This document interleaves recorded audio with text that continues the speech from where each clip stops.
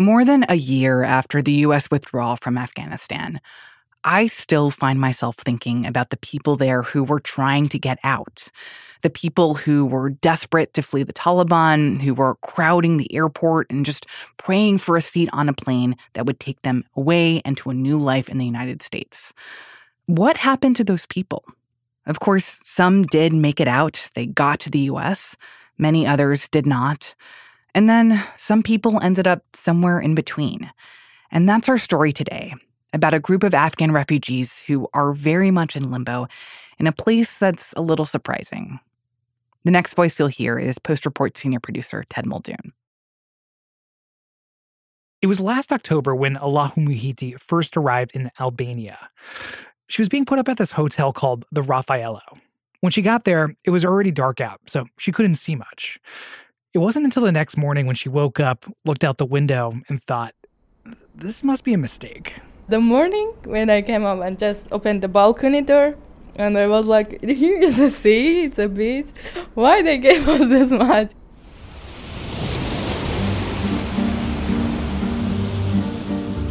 The Raffaello is a huge luxury resort right on the coast of Albania, just across the Adriatic Sea from Italy. When Alaa stepped onto her balcony, she could see a massive courtyard with manicured lawns and 4 swimming pools.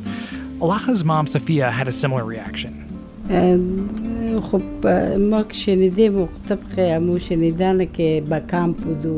She says she heard from friends who ended up in the U.S. about refugee camps with like 20 to 30 people in a room. This was not that.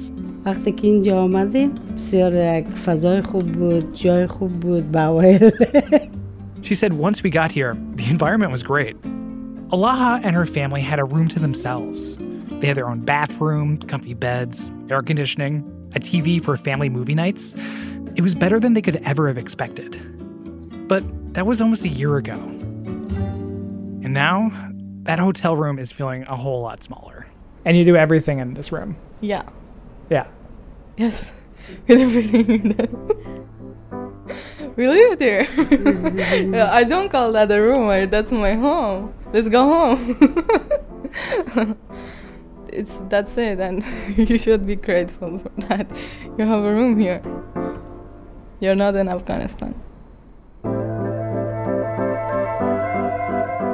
There are currently about 780 Afghans, like Alaa and Sofia, who are stranded at the Raffaello Resort in Albania.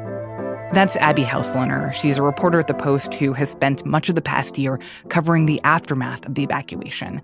She and Ted traveled to Albania over the summer to understand the situation that these Afghans are in. These are people who claim to have U.S. ties, and they were actually evacuated from Afghanistan by Americans and by American nonprofits last year during the U.S. withdrawal. These Afghans thought that Albania was going to be a quick stopover on their way to new lives and resettlement in the United States. Months after they arrived, they learned that the American government had no immediate plans to let them in. They're still here, and they don't know when they're going to leave or where they're going to go. So what started as a relief has turned into this strange limbo, and it's left everyone involved really frustrated and asking one big question: who is responsible? I just wasted 1 year of my life here. You're doing nothing. Every day is same. Some people telling us, you are on vacation. We are saying, no, we bored of this vacation. We are stuck here. We are like a prisoner. From the newsroom of The Washington Post, this is Post Reports. I'm Martine Powers. It's Friday, September 16th. Today, what it's like to be a refugee in a strange country, stuck at a beach resort with no idea if you and your family will ever be able to start new lives.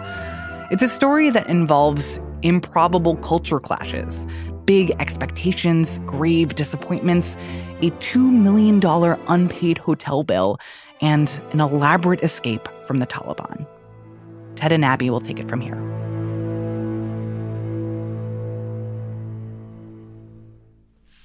The scenes we're seeing in Afghanistan, they're gut-wrenching, particularly for our veterans. our diplomats, humanitarian workers, for anyone who has spent time on the ground working to support the Afghan people. During the U.S. withdrawal last year, there was, this 3-week period where on August 15th, the Taliban took control of the country. And the U.S. was committed to evacuating, to having the last people out by August 31st.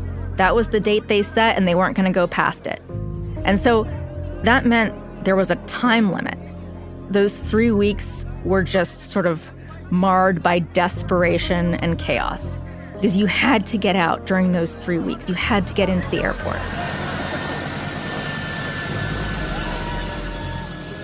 All kinds of people from all walks of life were trying to flee.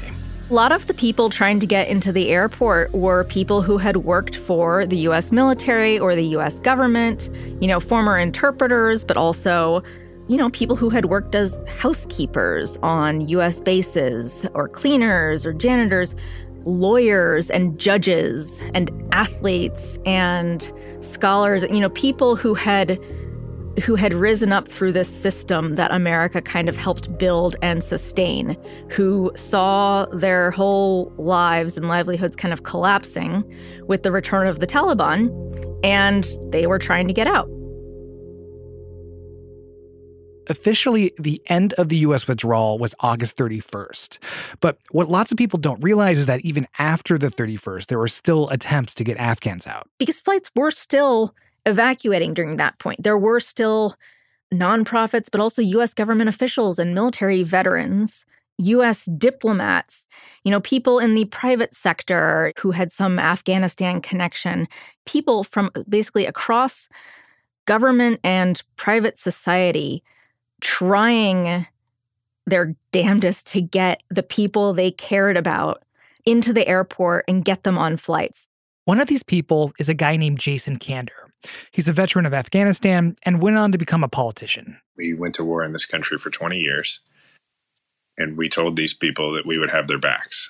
Kander was among those people trying to get former interpreters and colleagues out. Like with most vets, it started with me and a battle buddy that I was over there with trying to get out a few guys who we were with over there. They were trying to get out guys that they knew or the families of guys they knew. It was a 20-year war, so they all have families now. So trying to get out these families. Kander and his buddies form the Afghan Rescue Project. It was one of the many organizations that grew on sort of an ad hoc basis out of the evacuation. We had a bunch of other vets come to us who also had people there with families.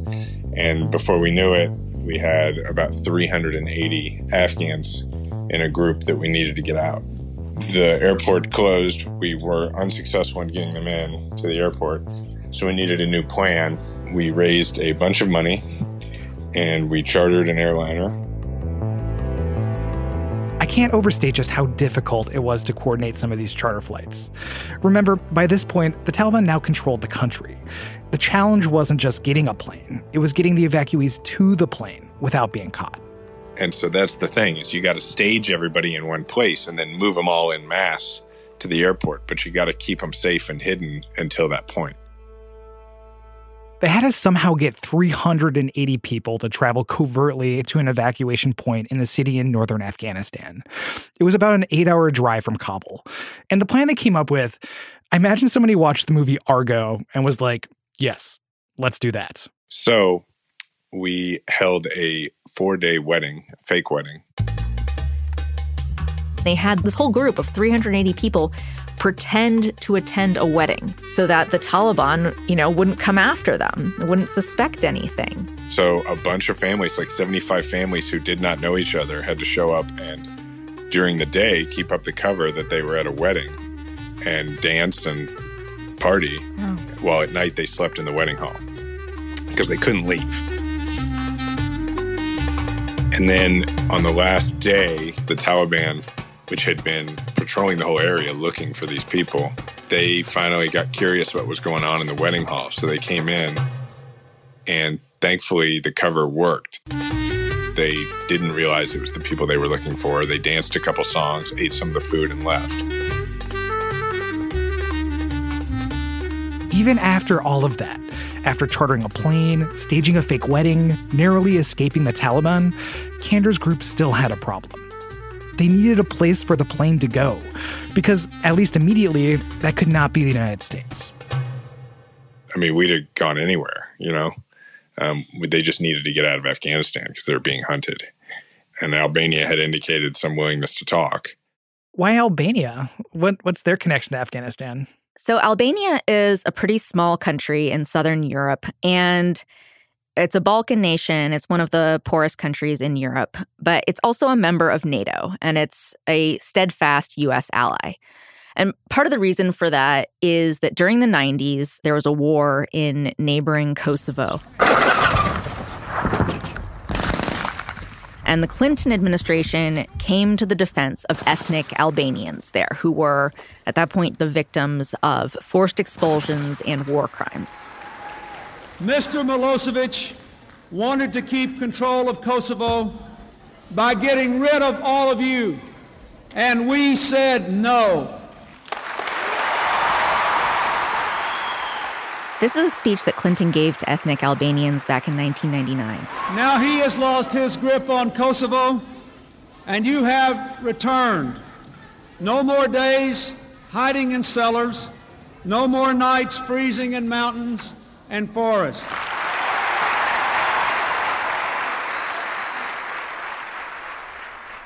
We have a fantastic relation with the United States, and frankly, we owe to the United States even the existence of the Albanian state. That's Albania's Prime Minister, Edi Rama.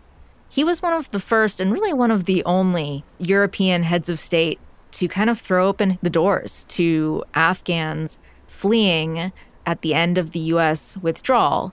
He was not only willing to take in Afghans, but saw it as sort of a duty. It's in our DNA to help people in need, and 30 years ago, frankly, we were like the Afghans. We were escaping, and we needed shelter, and we were sheltered. So it's a time to give, it's a time to take. It's like this.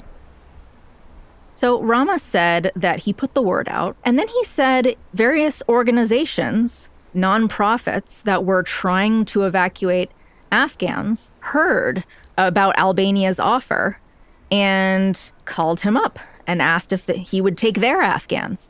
And he said the first person who called him was former Secretary of State Hillary Clinton. You have to know, the Clintons have a very special place in the Albanian hearts. He said in Kosovo, there are even a bunch of people with the name Bill Clinton. Bill Clinton, together. Like Edi Rama is like Bill Clinton Rama, And Hillary, a lot of girls named Hillary. And so, he said, for one thing, okay, he was ready to take Afghans. He wasn't going to say no. But also, if you get a call from Hillary Clinton, even without knowing her, and she asks something from Albania, you have to say yes. Prime Minister Rama didn't just say yes to letting Afghans land in Albania. He also wanted them to be welcomed with dignity. He was insistent that he didn't want to set up a refugee camp in Albania. The U.S. government proposed us to build camp, and I said no, this will not happen in Albania. He said that camps were a dehumanizing experience for people, especially those that have already been traumatized. And he also said that Albanians knew this from firsthand experience. This was what we wanted when we were the Afghans once upon a time. And this is what we got sometimes, and sometimes we got camps, and sometimes we got racist treatments. So we wanted to give them the best, and we gave them the best. So that was the plan. The Afghans would stay at the resort while they waited for the next step. And in the meantime, it'd be the responsibility of the nonprofits who got them there. That included the Afghan Rescue Project, Vital Voices, which is the organization founded by Hillary Clinton, the National Endowment for Democracy, and even FIFA, like World Cup Soccer FIFA. all these groups agreed to pay the Afghans living expenses, about $30 per person per day. So the Afghans arrived, they landed in charter planes in Tirana, the capital of Albania. Most of them got there between August and early November. They headed straight to the Raffaello, just so relieved that they did it. They got out. So what was the timeline that you and the Albanians kind of set out when they were coming in? Well, our expectation, given our conversations with the Department of Homeland Security, was that everybody was going to be out within the first couple weeks of December. That's Jason Kander again from the Afghan Rescue Project. He and others felt confident that this group of refugees would get fast-tracked to the United States because of a thing called Operation Allies Welcome. This was the program that the Biden administration had rolled out to essentially deal with all these Afghans it had evacuated. But the question of whether the Afghans in Albania qualified for this program turned out to be a lot more complicated than people thought.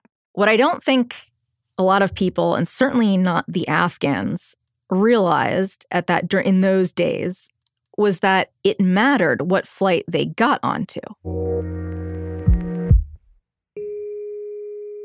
Whether they got onto a U.S. military aircraft, which government officials refer to as gray tails, or some other aircraft, civilian or otherwise, a white tail, ended up being a pretty crucial factor on whether they made it to the United States, or certainly whether they made it within the next couple of months after that.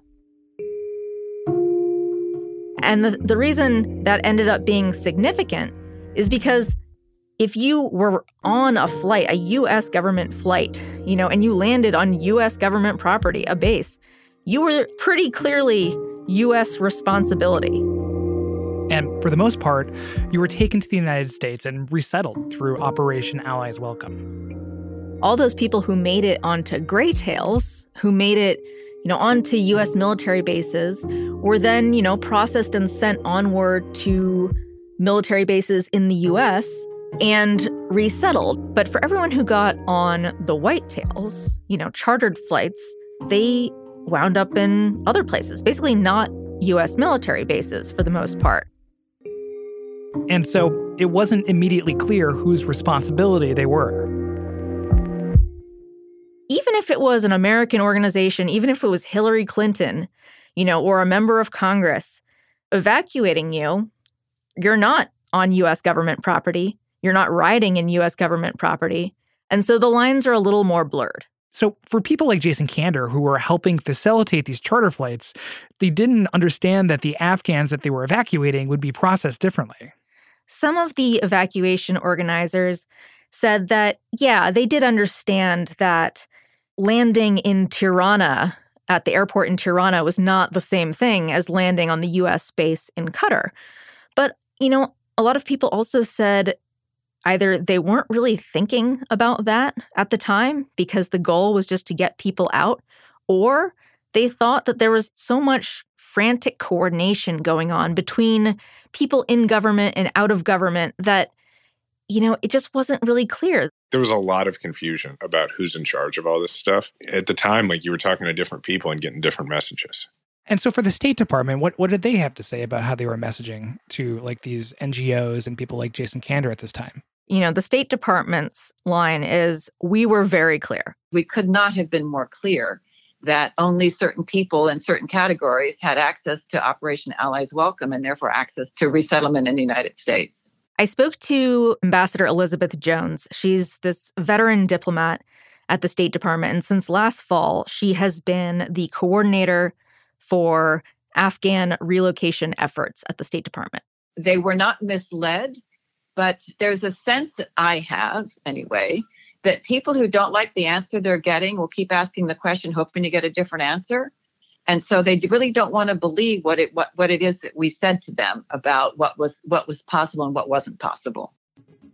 What she told me is that the responsibility for anyone evacuated by private charter lay with, the people evacuating them and the country that took them. For a couple months after the Afghans arrived at the Raffaello, they still held out hope that the U.S. State Department might still admit them as part of Operation Allies Welcome. But at the end of last year, they got some news. In December, the State Department came to everyone and said, guess what? Anyone who evacuated Afghanistan on a charter flight during the U.S. withdrawal, so before or through August 31st, they can come in through Operation Allies Welcome. The problem is that most of the Afghans at the Raffaello left Afghanistan after August 31st. There was suddenly this realization that, wait a second, there is no clear path to the United States.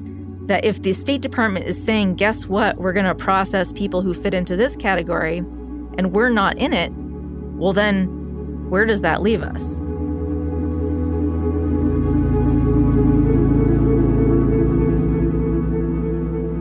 After the break, we hear about life inside the Raffaello and a new announcement from the State Department that could have a huge impact on these refugees. We'll be right back.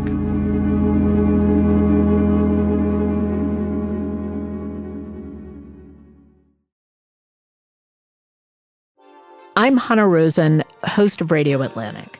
Wait, really? Every week, we talk to Atlantic writers or other creative thinkers, and we take one idea and we road test it. Maybe what I'm asking is the problem them or us? Sometimes I change my mind about things. That's such a good point. I never thought of that. Maybe you will too. Or at least you might see something differently. Ooh, that's fabulous. Radio Atlantic. New episodes every Thursday.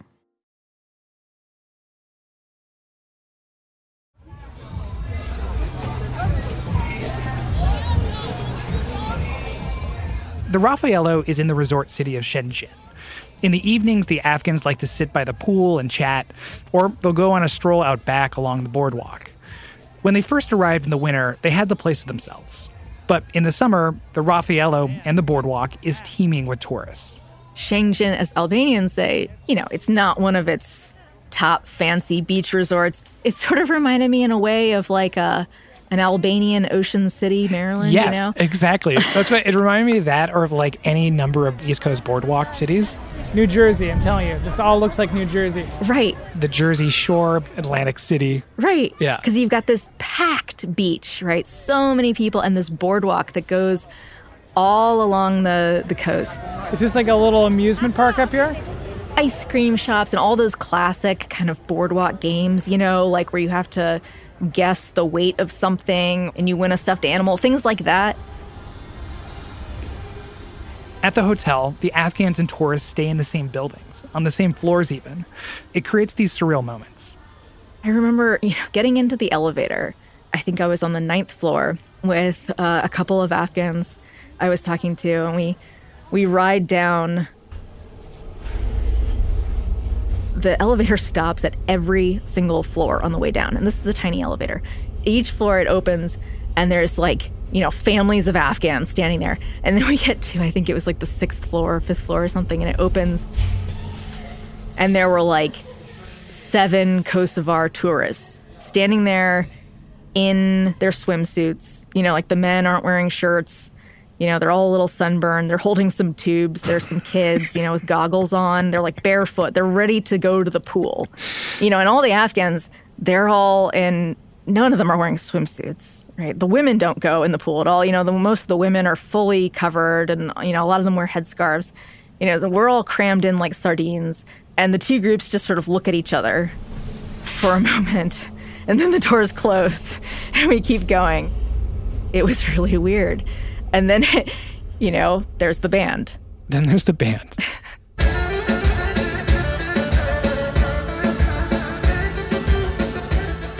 In the summer, once it hits 8 p.m., this is the sound of the hotel.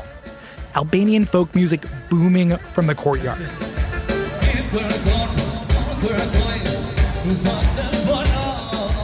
The same band plays the same set list every night. Tourists love it. They dance in circles holding hands, they're drinking, they're laughing. But the tourists get to come and go. The Afghans, who hear it every night, they don't even speak Albanian. So they have no idea what the band is singing about. Each song blends into the next one, making it one never-ending song, sometimes until midnight. it can make it impossible to sleep. All the night they are dancing, hanging out, but it's a little hard because you're hearing them, that music, things, and you can't just sleep. That's Alaha again from the beginning of this episode, and she's just being polite here. I cannot stress how much the Afghans hate this music. And the food doesn't really help either. What do you think of the food here? The food, it's just, I don't want to, I'm grateful, but it's a little hard for our culture, you know? A biggest part of our culture is food. The Afghans get almost every meal from this hotel buffet. Yeah. You can be honest. Oh my God. I don't want to say that, but you're forcing me. But to be honest, they just we are eating like boiled rice, boiled meat. To be clear, the staff at the Raffaello say they're trying their best with the food. The hotel manager says they started adding more spices at the request of the Afghans, but at the end of the day, it's a hotel buffet. Sophia, Alaha's mom, told me a story of someone that got kind of emotional while at the buffet. While eating food, like... Wait, they were crying while they're eating the food? Yeah.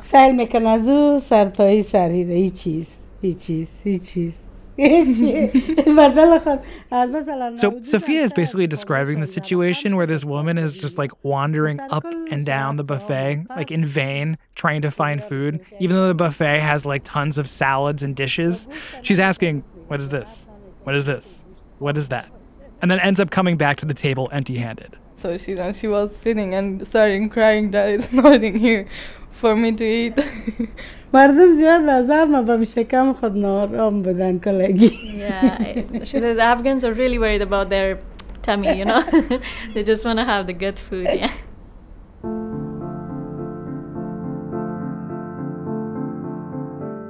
Of course, this isn't really about the food or whether or not they like the music. What you're hearing is homesickness and frustration and fear. Because in reality, there are a lot of things that are genuinely hard about life at the Raffaello. And not knowing how or when they'll be able to leave and move on with their lives, that just makes things worse. People told us about just the monotony of the same thing over and over again, and the uncertainty about the future kind of destroys you. It has been almost 10 months we are living in a hotel. It's very hard.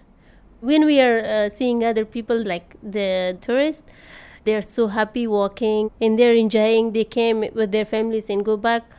We feel a little like sad because we want also to be like them. That's Peshtana Rasul. Like every one of the Afghans we talked to, she stressed how grateful she was to be here, to have a room, to not be in Afghanistan. I never heard before about Albania. I've been in some countries, but I never been in this country. But I especially wanted to get out. It was not important for me which country, but I want to find a safe country. But she's still holding out hope that this safe country will be the U.S. After learning they were not eligible for Operation Allies Welcome, the only hope that many Afghans had left was that they might come to the U.S. through other ways, like getting a special immigrant visa or qualifying for refugee status known as Priority 2 or P2. Peshtana is applying for one of those, but she has no idea what's happening with her application. Are you by yourself? Do you have your family here at all? I'm alone here. It's hard. It's very hard. And where is your family? They're in Afghanistan. They're in Kabul. How are they doing? They had like a safe money. They're using that. My parents are old. 2 of my brothers are illiterate. They're just working a street. They're just receiving like every day 50 Afghanis. It's nothing. I was the only person who worked for them. And so they're basically living off of savings now, is that what you mean? Yeah. Do you have much savings left? My mom's saying it's very little. There's a huge amount of pressure to be responsible, and financially responsible for the family members who got left behind. What are you going to do when it runs out? I don't know. That's why, in the beginning, I was very happy that I will receive a visa soon. But Peshtana had just received a letter from the State Department. They were asking her to submit even more paperwork for her P2 application. After nearly a year of waiting, this was yet another setback. Even I didn't tell to my family that I received this letter because they will be very sad. These days, Peshchana tries to keep herself busy. She's got a job at the Women's Center, which has been set up in a small room at the Raffaello to serve the Afghans. She's hoping to send a little bit of money she earns there back to her family in Afghanistan.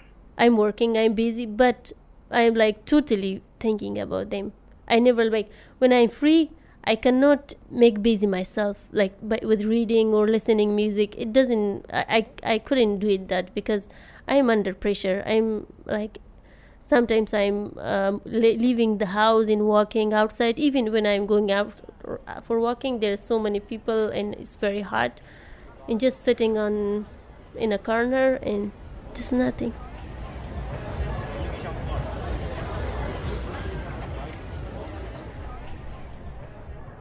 What was your first impressions when you came to the Raffaello?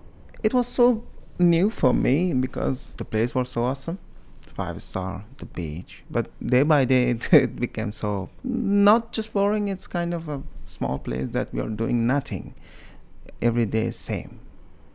Shahir Husseini was a software developer back in Afghanistan. He's also applying for P2 status. Shahir has been at the Raffaello with his dad. His dad's kidneys are failing. He needs dialysis 3 times a week. The complicated situation is that my father is also blind. He cannot see. So it is too hard for him. I know. I'm spending the day and night with him. I can imagine the music's even worse then, too. Yeah, it is. Because the doctor said that you cannot use EC for your father because the father's situation is not okay with that. So we cannot open the doors because of music. We cannot turn on the EC. It's too hard, yeah. The Raffaello has a basic medical clinic for the Afghans. It's a place where you can get Tylenol, get your temperature checked. Beyond that, there's a public hospital in a nearby town. But things like specialized medications or antibiotics or dental work are all things that the Afghans need to pay for out of pocket. Shahir's dad isn't the only person seriously ill at the Raffaello. A few days before I arrived, his best friend's mom died. My friend Nur Muhammad Husseini lost his mom about 4 days ago because of the lung problem. So they treated in here. They had a gallon of oxygen. So 4 days ago, she died. I imagine it must make you worry a little bit about your dad too, right? Yeah, it's becoming worse day by day. Because of his dad's deteriorating health, Shahir is frustrated that his application is still moving so slowly. He's scared that his dad won't make it to where they're hoping to go. In this situation, I don't have any choice. What should I do? We are in here, and it is the best choice I have. I cannot go to the other countries illegally. I'm searching for the legal pathway. So it is the best choice I have. Albania, yes.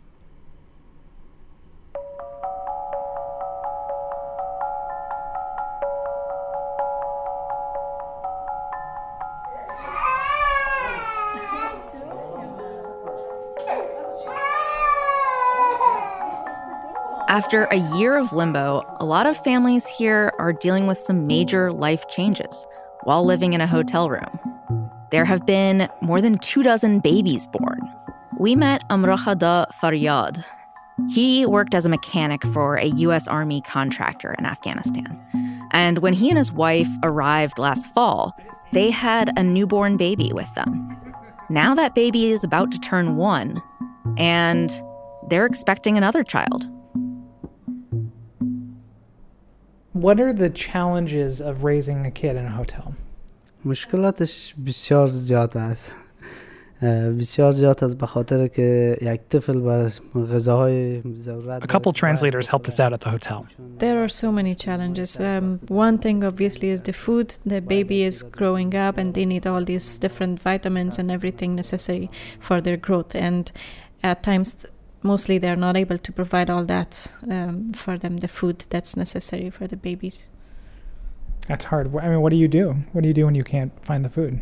ما دیگه نمازو فعلا از غذای از سوپ و چیز و تل میتیم شگام غذای They just have to deal with it, and at times they use some of the food in the restaurant that's given, but they've also bought a very small stove, very small one, so that they can cook soup or some other things at times just for the baby, because the big stoves are not allowed in the hotel.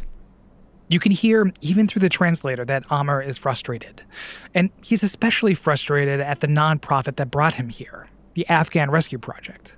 Those are the people that chartered a plane and faked a wedding to get their guys out. But according to Amr and others, that group hasn't been sending the Afghans enough money for their basic needs. Do you feel like they're assisting you guys? So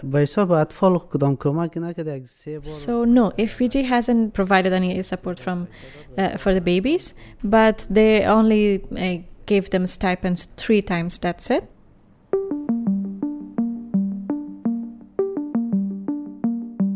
This is where the question of responsibility comes up. Some of the Afghans are accusing the American nonprofits who brought them here of essentially hanging them out to dry. And there's debate over who should be supporting them while they're in limbo. One of the nonprofits basically stopped paying their hotel bill. Abby's been investigating this part of the story more recently, so I talked to her a little bit about what she's been able to find out. Unë jam Bledar Shima, menaxher I Departamentit Hotelerisë për Rafael Resort. We asked the hotel manager, how long they can and or will expect to keep this up. How long will there be Afghan residents at the Raffaello Hotel? And he told us, the biggest pressure on the hotel, he said, is the fact that one of the groups hasn't paid its bill since January. That's the Afghan Rescue Project. The hotel manager told us that they owe more than $2 million at this point. $2 million? And this has created this tension and, conflict between the Afghan Rescue Project and the hotel. And the hotel manager says it's really stretching their ability to function. Ne kemi mundësi në qoftë do bëhen pagesat. Neve kemi mundësi.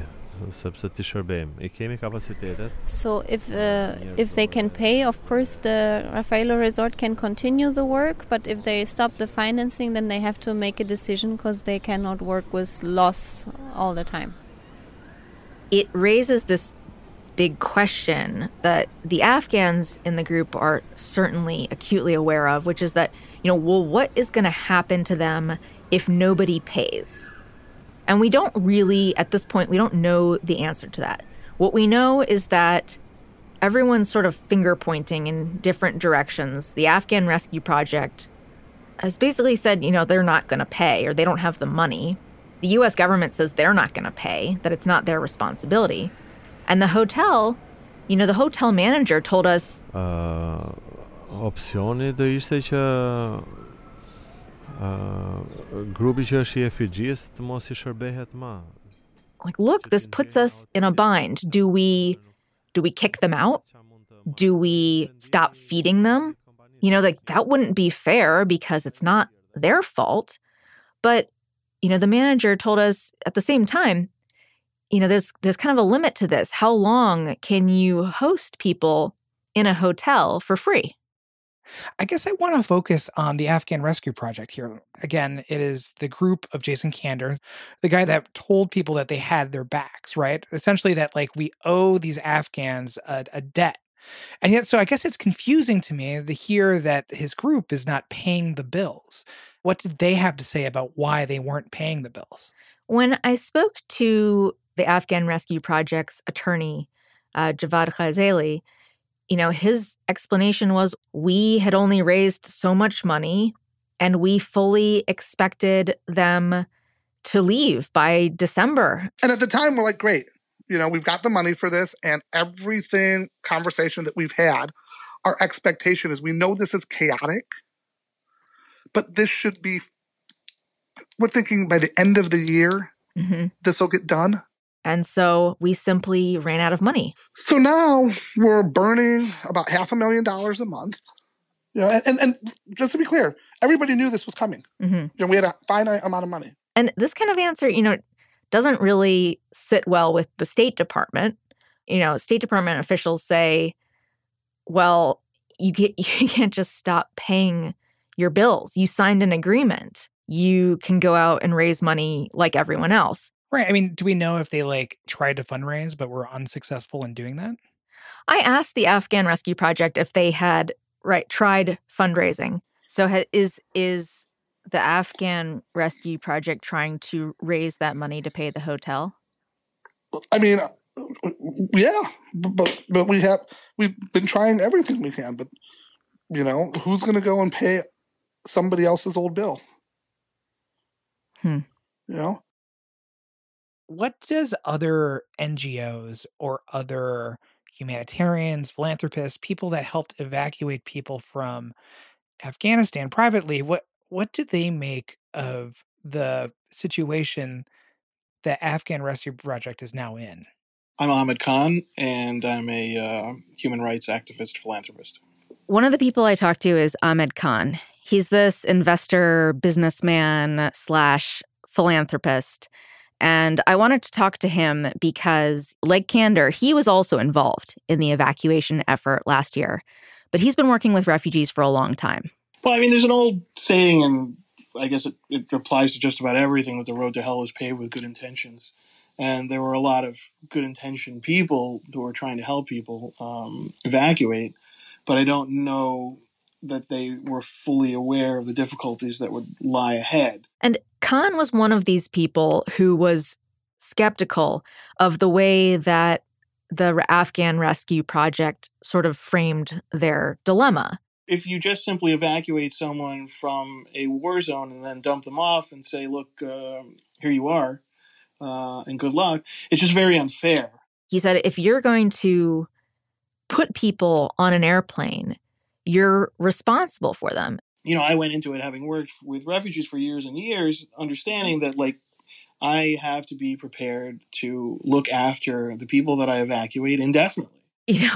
What Khan told me is, and what, some of these other nonprofit leaders told me, was that it was really heroic what a lot of people did, right? Trying to get the vulnerable people out of Afghanistan.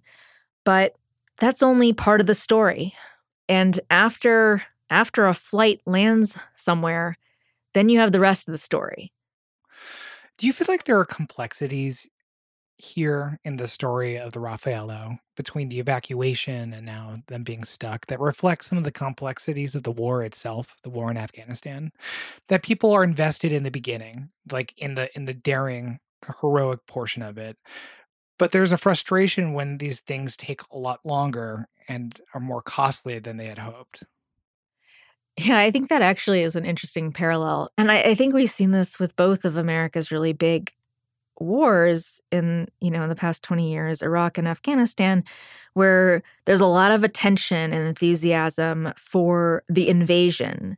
But then it was what comes after that, trying to build and sustain a new government that is a lot more complicated, and that, the U.S. government and the American public both grew impatient with, and lost interest in. And you sort of see that, too, with the end of the U.S. war in Afghanistan, where America withdrew and evacuated these tens of thousands of people. And now, Americans have moved on. The Biden administration has, in many ways, moved on. There are many other things to think about, other issues. But for all these Afghans, they're still in the what comes after part. That's still their reality. Yeah, the idea that that's still their reality and other people have moved on. I think there is a real feeling among Afghans here of feeling betrayed. Our future is not clear. What happens if our cases are rejected? What shall we do? In Afghanistan, we lost everything. One of those people we talked to was Paragul Nabizoda. She was an English teacher back in Afghanistan. She's now at the Raffaello with her husband and 2 children. Throughout the night, there is music in Raffaello, but we are not joining. Even I myself just escape from that music because I think it is bothering me. When I see the people, they are very happy, they are laughing, they are enjoying. Sometimes I become jealous because I cannot enjoy. My children, they say that when we will go to US to have our normal school, because we are studying here with our own language, but as we are getting older, so we cannot learn the language. So we cannot have our normal life, especially with the unclear process of our cases.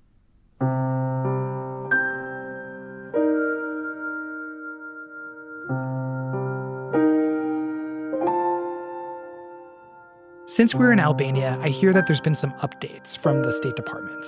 What are those? On August 15th, which happened to be the one-year anniversary of the Taliban takeover of Afghanistan, although the State Department says that was just a coincidence, the State Department and Homeland Security officials got on the phone with all these organizations. And they said, guess what? We have news. We have decided to expand eligibility for Operation Allies Welcome, basically, to all these people who are left. What they said is they're going to be sending, a team in September to Albania, and that they're going to work on processing the remaining Afghans and getting them through the system so they can come to the United States.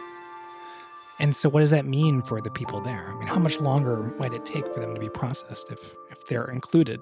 I asked, okay, well, what does that mean for timeline? And Elizabeth Jones, that's the State Department official we heard from earlier, she said, well, we're going to try to do it as quickly as we can, but, we are hoping to have everyone processed and out of there by June 2023. Oh, wow. That's a long time. That's almost another year. Yeah. It seems like the major tension here, it's like when you consider who is responsible for the situation at the Raffaello, the State Department looks at the situation and says, we did not bring them here. Right. We are not responsible for the people that were evacuated here. It was these NGOs, these private groups. And when you talk to the private groups, they say, basically, we're filling in for a vacuum of responsibility, that the U.S. government had no plan for all these people, many of them who were allies to the United States. Yeah. And they saw as the U.S. owing them a debt. And I wonder, how do you square those two different perspectives? I think that a lot of the tension and sort of residual anger from people, including a lot of military veterans at the Biden administration over the withdrawal, was that, this question of who counts as an ally, who was the U.S. responsible for?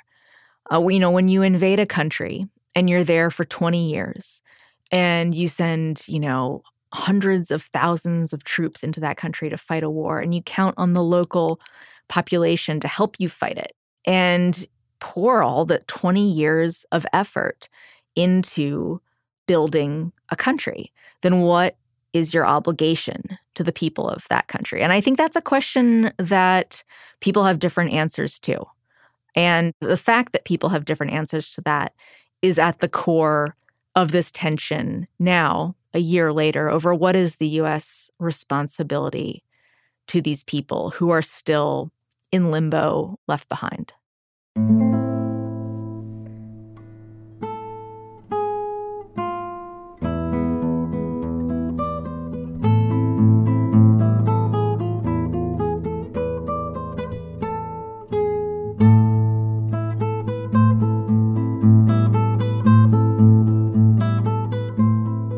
This story was reported by Abby Housloner and Ted Muldoon. It was produced and mixed by Ted and edited by me, Martine Powers. Additional editing support from Maggie Penman, Efrain Hernandez, Peter Finn, and Renita Jablonski. Translation help by Anya Trollenberg and Farkhanda Omar. Production support by Sean Carter. And the music you're hearing here, that is 19-year-old Shakriya Hamidi. She is another Afghan stuck in the Raffaello whose dream is to play guitar professionally. She says she's been accepted to music school in Michigan, but she's afraid she might lose her spot if she has to wait much longer.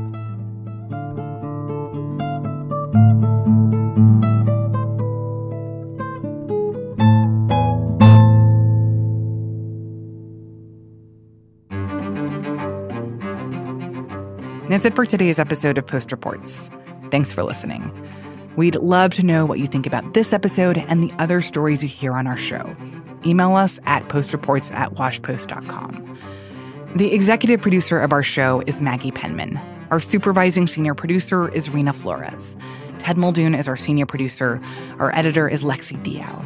Our producers are Charlotte Freeland, Arjun Singh, Jordan Murray Smith, Ariel Plotnick, Rennie Spernovsky, Alana Gordon, and Eliza Dennis. Sabby Robinson and Emma Talkoff are our assistant producers. Sean Carter is our engineer. Our intern is Natalie Bettendorf. The post director of audio is Renita Jablonski. I'm Martine Powers. We'll be back on Monday with more stories from the Washington Post.